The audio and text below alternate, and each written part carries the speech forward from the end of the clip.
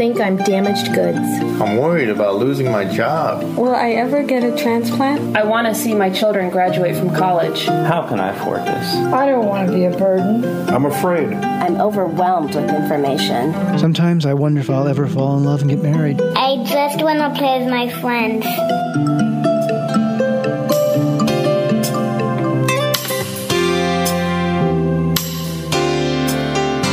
You're listening to Kidney Talk, streaming health, happiness, and hope to the renal community with your hosts, Lori Hartwell and Stephen Furst. Well, welcome to another episode of Kidney Talk. Stephen's on location, and today I'm talking to Marissa and Tom Carr, who met in an interesting situation. They were on dialysis. Marissa was a recent widow, and they're going to tell their story of how they found each other. So, Marissa and Tom, welcome to the program. Thank you, Lori. Thank you. Thank you for having us. So, tell us a little bit about how you guys came to meet each other. I'll start this one, since I initiated the whole mess. I was living happily single up in Sacramento on dialysis for a few years, just had retired. And I was sitting around and I'm thinking, how do you tell somebody in a brand new relationship when you're a dialysis patient? You know, the subject's going to have to come up eventually.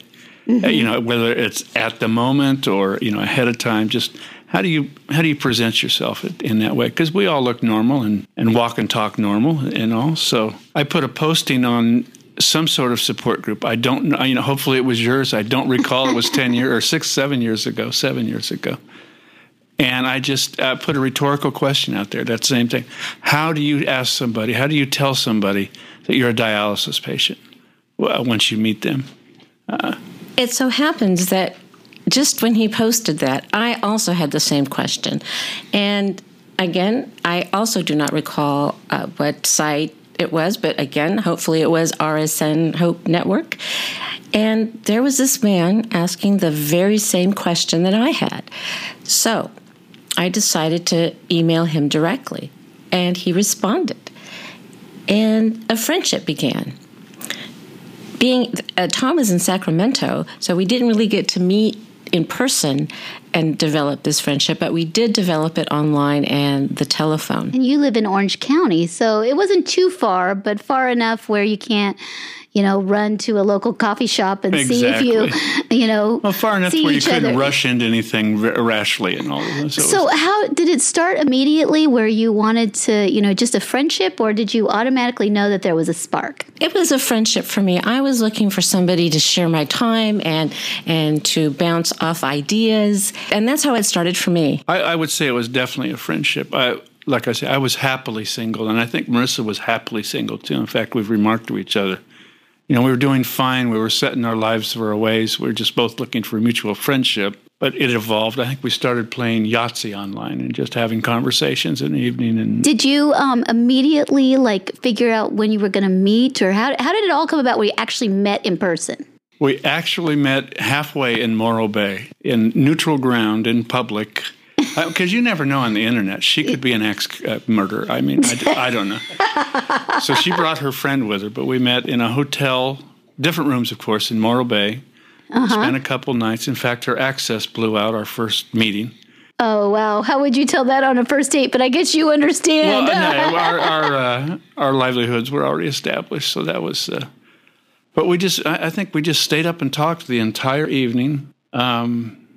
Incredible how much we had in common and our outlook on life and where we were at, where we wanted to go in life. And it just pretty much evolved from there. It was a great weekend. And after that, it was airline-type relationship. Every once a month or so, one would fly each direction. And here we sit, happy. I do want to go back to where we met in Morro Bay, the hotel room. I had insisted on 2 rooms, and when I checked in, I noticed that the hotel clerk had a very funny, quirky smile, and I just could not understand it. But I pieced it together. I opened the room, and on the bed, there was this rose, a single rose. And I just thought, oh, how romantic this guy is. And that's really what started shifting me more into the relationship side. than on the friendship side. And on that point, that same moment in time here we're capturing, she was about 4 hours late. She was 4 hours late? Yeah. And it hasn't stopped since. No. He prods me every time he goes somewhere. It's time to go. It's time to go. But I always announce a half hour early our exit time, and we're still a half hour So late. do you have a lot in common when you met, or are you complete opposites? We had a lot in common in our clinical life. And we actually grew up going to the same beaches. I mean, I grew up down here in Southern California and in the same circles. In fact, we realized we were at the same Led Zeppelin concert one time in 1973. She was 4 hours late for the meeting in Morro Bay, our first impression meeting. So I spent 4 hours trying to figure out, okay, now, should I stand in the door in the hotel room? Should I be mad? Should I be on the railing? Exactly. Should I be sitting on the railing? I tried all these different poses for 4 hours. My hair just right and all this business. Now, had you exchanged pictures? Because you're both very good-looking people, but you... Was it a current age picture? Well, actually, I had a full beard at the time of the pictures that she had Yes, seen. it was a current age, but he did have a full beard. It was very well groomed, but it did change the landscape, if you will, of his appearance. And I believe I like him better without a beard, although very attractive with a beard, but I do prefer him without a beard. When she pulled up at the hotel, she had a friend with her. And it was probably 75, 100 feet away. And her friend got out of the car first, and I thought, okay, I've been set up. That's not the girl in the picture. That's not even close to the girl in the picture. And my heart just sank for the split second until she got out of the other side of the car. So it's kind of like The Bachelor, where they get out of the car. Did you have a long evening gown? No, I think I had a little short skirt on to show off my tan at the time, I believe. I have a picture from that weekend I'd love to show you on the radio. Just let your imagination go wild here, folks. So where did it go? Have you met at this location? Then how long did it go before you proposed? And you've been married for how many years now? Be 6 years. Actually, it was the Morro Bay trip was 6 years last month, just 2 weeks ago.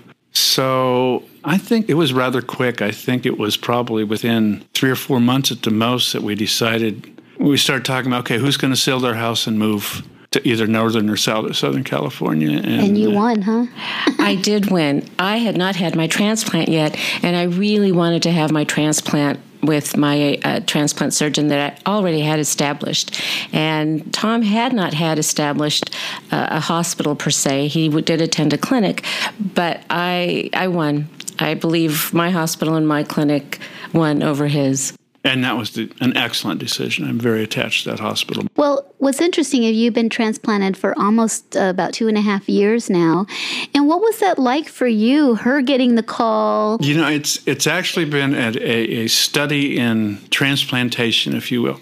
I had never decided, I never wanted a transplant. I never even sought a transplant. I do so well on hemodialysis. To this day, I can walk out of the clinic and be playing golf in an hour. I'm just very fortunate in that aspect. But watching her go through the transition and not having to go to dialysis and having that extra freedom has actually signed up for dialysis for a transplant myself. After 10 years of dialysis? After 10 years. But what was the transition of her being called and being in the hospital? I mean, was it scary for you? It was very exciting, very exciting. And I think the most exciting moment was just 2 days after her transplant.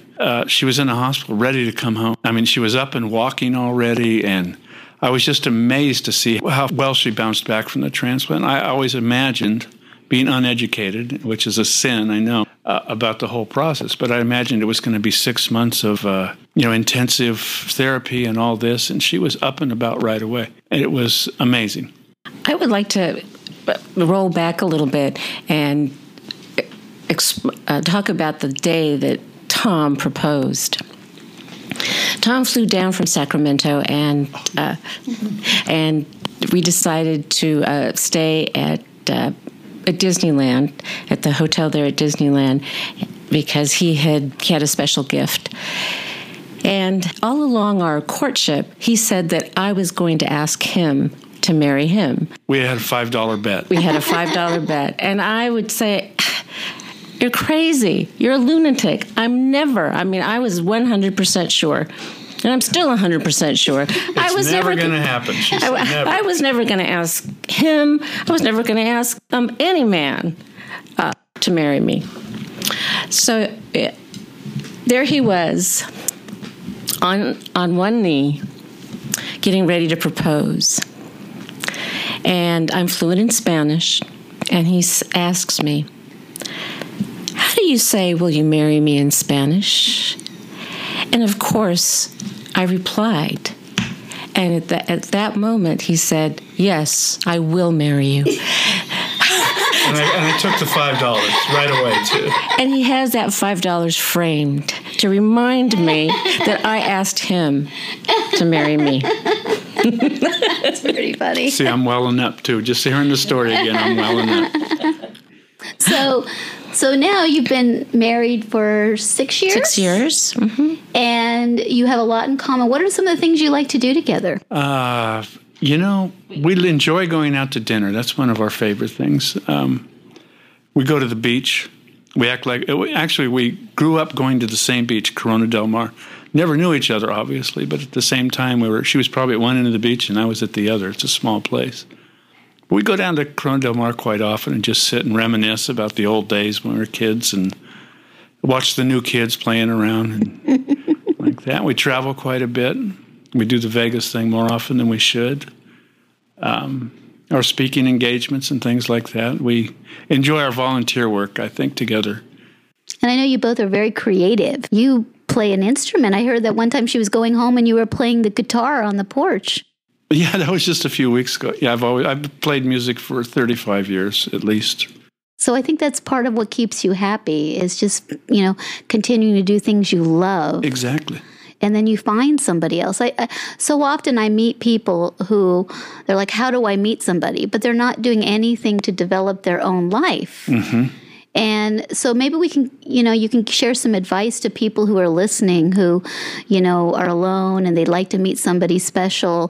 What are some tips that you can give them for finding love? Well, I would say do what you love. Because you have to be happy first before you can offer that happiness and love to somebody else. And that may be anything from playing golf or just going walking or going to the beach. It really doesn't matter, but do what brings joy to you first. And then you will find somebody that enjoys those very same things. Because if you try to find love or friendship, for that matter, in an artificial place, such as a bar, as an example, then the relationship starts in that environment. You really need to put yourself in the environment where you're happy first. You have to be happy before, you can't give it away if you don't have it. Exactly. Yeah, I think the fact that we're both comfortable in life has made us, and we've both talked about it at length, ad nauseum, if you will. Mm-hmm. All the garbage we went through all our lives, I mean, we're in our 50s now, so we've had our ups and downs, obviously, was worth it just to end up where we're at. Even the clinical issues themselves. It's all been worth it to find each other and be this happy at this moment. I think the bottom line is just be yourself. Stay true to yourself, and you'll find somebody that's true to you also.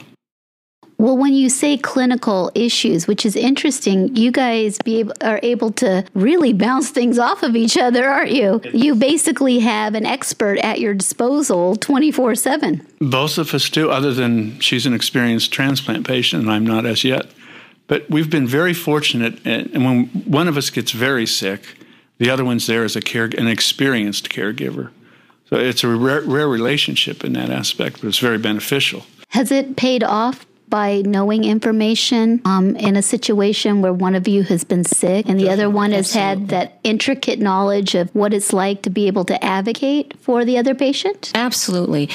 Tom has spent some time in the hospital, as well as I, but just watching Tom and watching his blood pressure and all the other monitors that are in the hospital and advising him of his diet and et cetera has kept us healthier in the long run. We still remind each other about our pills in the morning and the evening. It's time to take your pills, honey. That's low phosphorus. You can't have that. Or you can have that. You can't have that. It's too much potassium. But one thing I'd like to add about what makes our relationship special is my father was a dialysis patient. We have PKD in our family, a hereditary disease. I remember taking him to dialysis. At the very end, he couldn't walk, and I would be wheeling down the long hallway to get to the clinic, wheeling down his wheelchair down the hall to get to his clinic. And he would be telling me how he had this headache after dialysis and that his bones hurt and so many other ills that come with being on dialysis. And I thought I understood. I thought, well, who hasn't had a headache? I certainly had a headache, so I thought I understood. He said, oh, gosh, my muscles hurt. Well, who hasn't had a muscle like I thought? I know what it's about. But what happened is when I experienced the headache one gets after dialysis and the aches and pains associated with dialysis, such as peripheral neuropathy and others, I had no idea whatsoever when my father was trying to explain these things to me because I hadn't experienced it. And when I experienced it, I finally understood. So with Tom having experienced everything that I'm going through, he has knowledge that nobody else around me doesn't have because they haven't experienced that before. And even some of the medical professionals, even though they've seen patients go through these things and they studied it and researched it, but unless you actually sit in the chair, you really don't know what it feels like. And I learned that firsthand. And I'm thankful every day for Tom because he really understands what I go through. I'm a big advocate, and this is going to happen in my clinic especially, but I want everyone that works in that clinic to sit in that chair for 4 hours. Mm-hmm. And now you can't get up because you got to go to the restroom or whatever. You have to sit there for 4 hours. Some training programs actually make them do that. There are some systems that I've heard about, but I don't know if they still do it, but I have heard of that before. It's giving up complete control. Mm-hmm. And trusting someone else with your life and the whole... And as human beings, we're designed to control.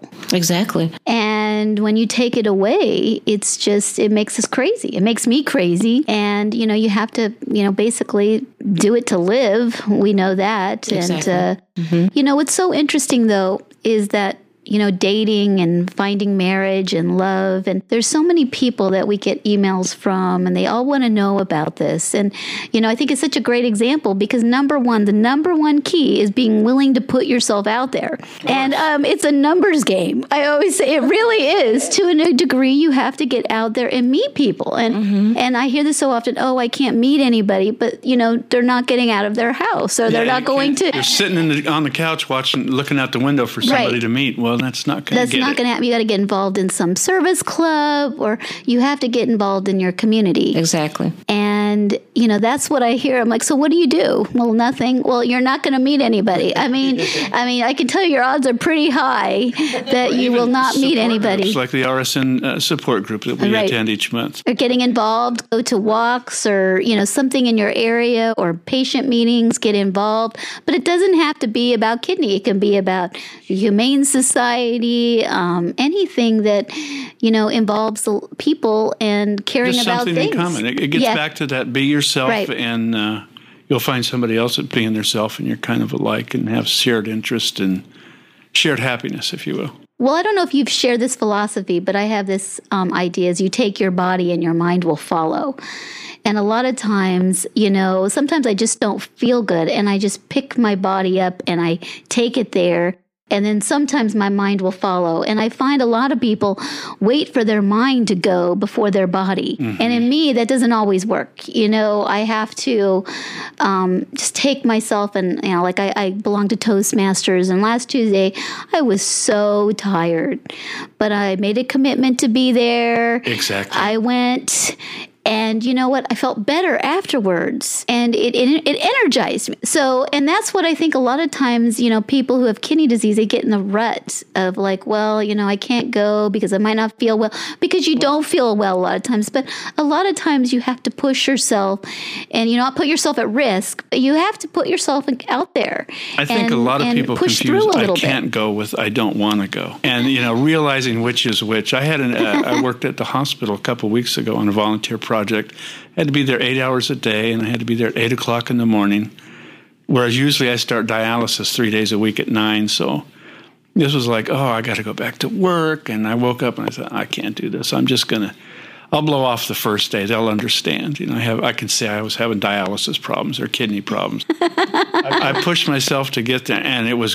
I was there for a half hour. It's like, I'm glad I didn't try and sleep through this. Yeah, it was rewarding. I was able to contribute. It was the social interaction. Everything was great. Don't quit before the miracle happens. No, get up out of bed and go. If that's what you can do. Exactly. Whatever you can do to push yourself. I agree with you, Lori, on that you need to take your body out and your mind will follow. And basically, it doesn't matter what your mind does or doesn't do. If your body isn't out there, physically out there, then it doesn't matter what your mind does if you keep your body at home. Even for health reasons, if you just take your body out and start walking, you'll just reap the health benefits of additional energy, and that will even motivate you to go out more. So, yes, you're absolutely right. You need to take your body out, and your mind will follow. And if you can't walk, then take the wheelchair and do a couple laps. Yeah. Or roll around the house a little bit. Whatever it pushes you for your limits. Right. In fact, I gave a talk not too long ago, and I said, if you were a quadriplegic and all you could do is blink your eyes for exercise, blink them 5 times. Mm-hmm. Pushing yourself a little bit. You have to. You reap the benefits. Do you have any trips planned for the future? Actually, we do. We go to, of course, our regular trips to Vegas, but we're speaking at the National Kidney Foundation next year in Vegas. We're speaking, I believe it's in Arizona for the National Association of Nephrology Technicians. And those are kind of our vacations, those little speaking trips. I don't know if we have any just quote-unquote downtime vacations planned, but we do a lot of traveling, and that's kind of our vacation. Yeah, stay busy, huh? Very. And what's your ideal vacation, Marissa? Oh, my ideal vacation is no cell phones, no laptop, just probably Hawaii. Just being a kid again, no worries. Just maybe the suntan lotion, though. You always have to worry about that skin cancer. Oh, exactly. Yeah, we always have to worry about something. One long-range goal we have, and it's our pie-in-the-sky trip, is I'd like to take Marissa to Europe, to Western Europe. I lived there for a few years, and I'd love to show her what the other side of the world looks like over there, because she's never experienced it. Take her to Paris. And maybe propose again? The right way? If she'll do it. If she'll propose again, I will go anywhere she wants. Well, great. Well, thank you so much for being a guest on Kidney Talk and sharing your story of finding love in spite of kidney disease. Because it can be difficult, but it's doable. Definitely doable. Thank you so much for having us, Lori. We can control our own destiny. We can take charge of our health and ask questions about our medical options. We can form partnerships with our healthcare team. We can take steps towards self-improvement. We can be sensitive to the impact of our disease on our family. We can sing, dance, laugh, and enjoy our lives. We can appreciate today and look forward to tomorrow. We can help and support our fellow patients. We can pursue our hopes and dreams. We can make a difference.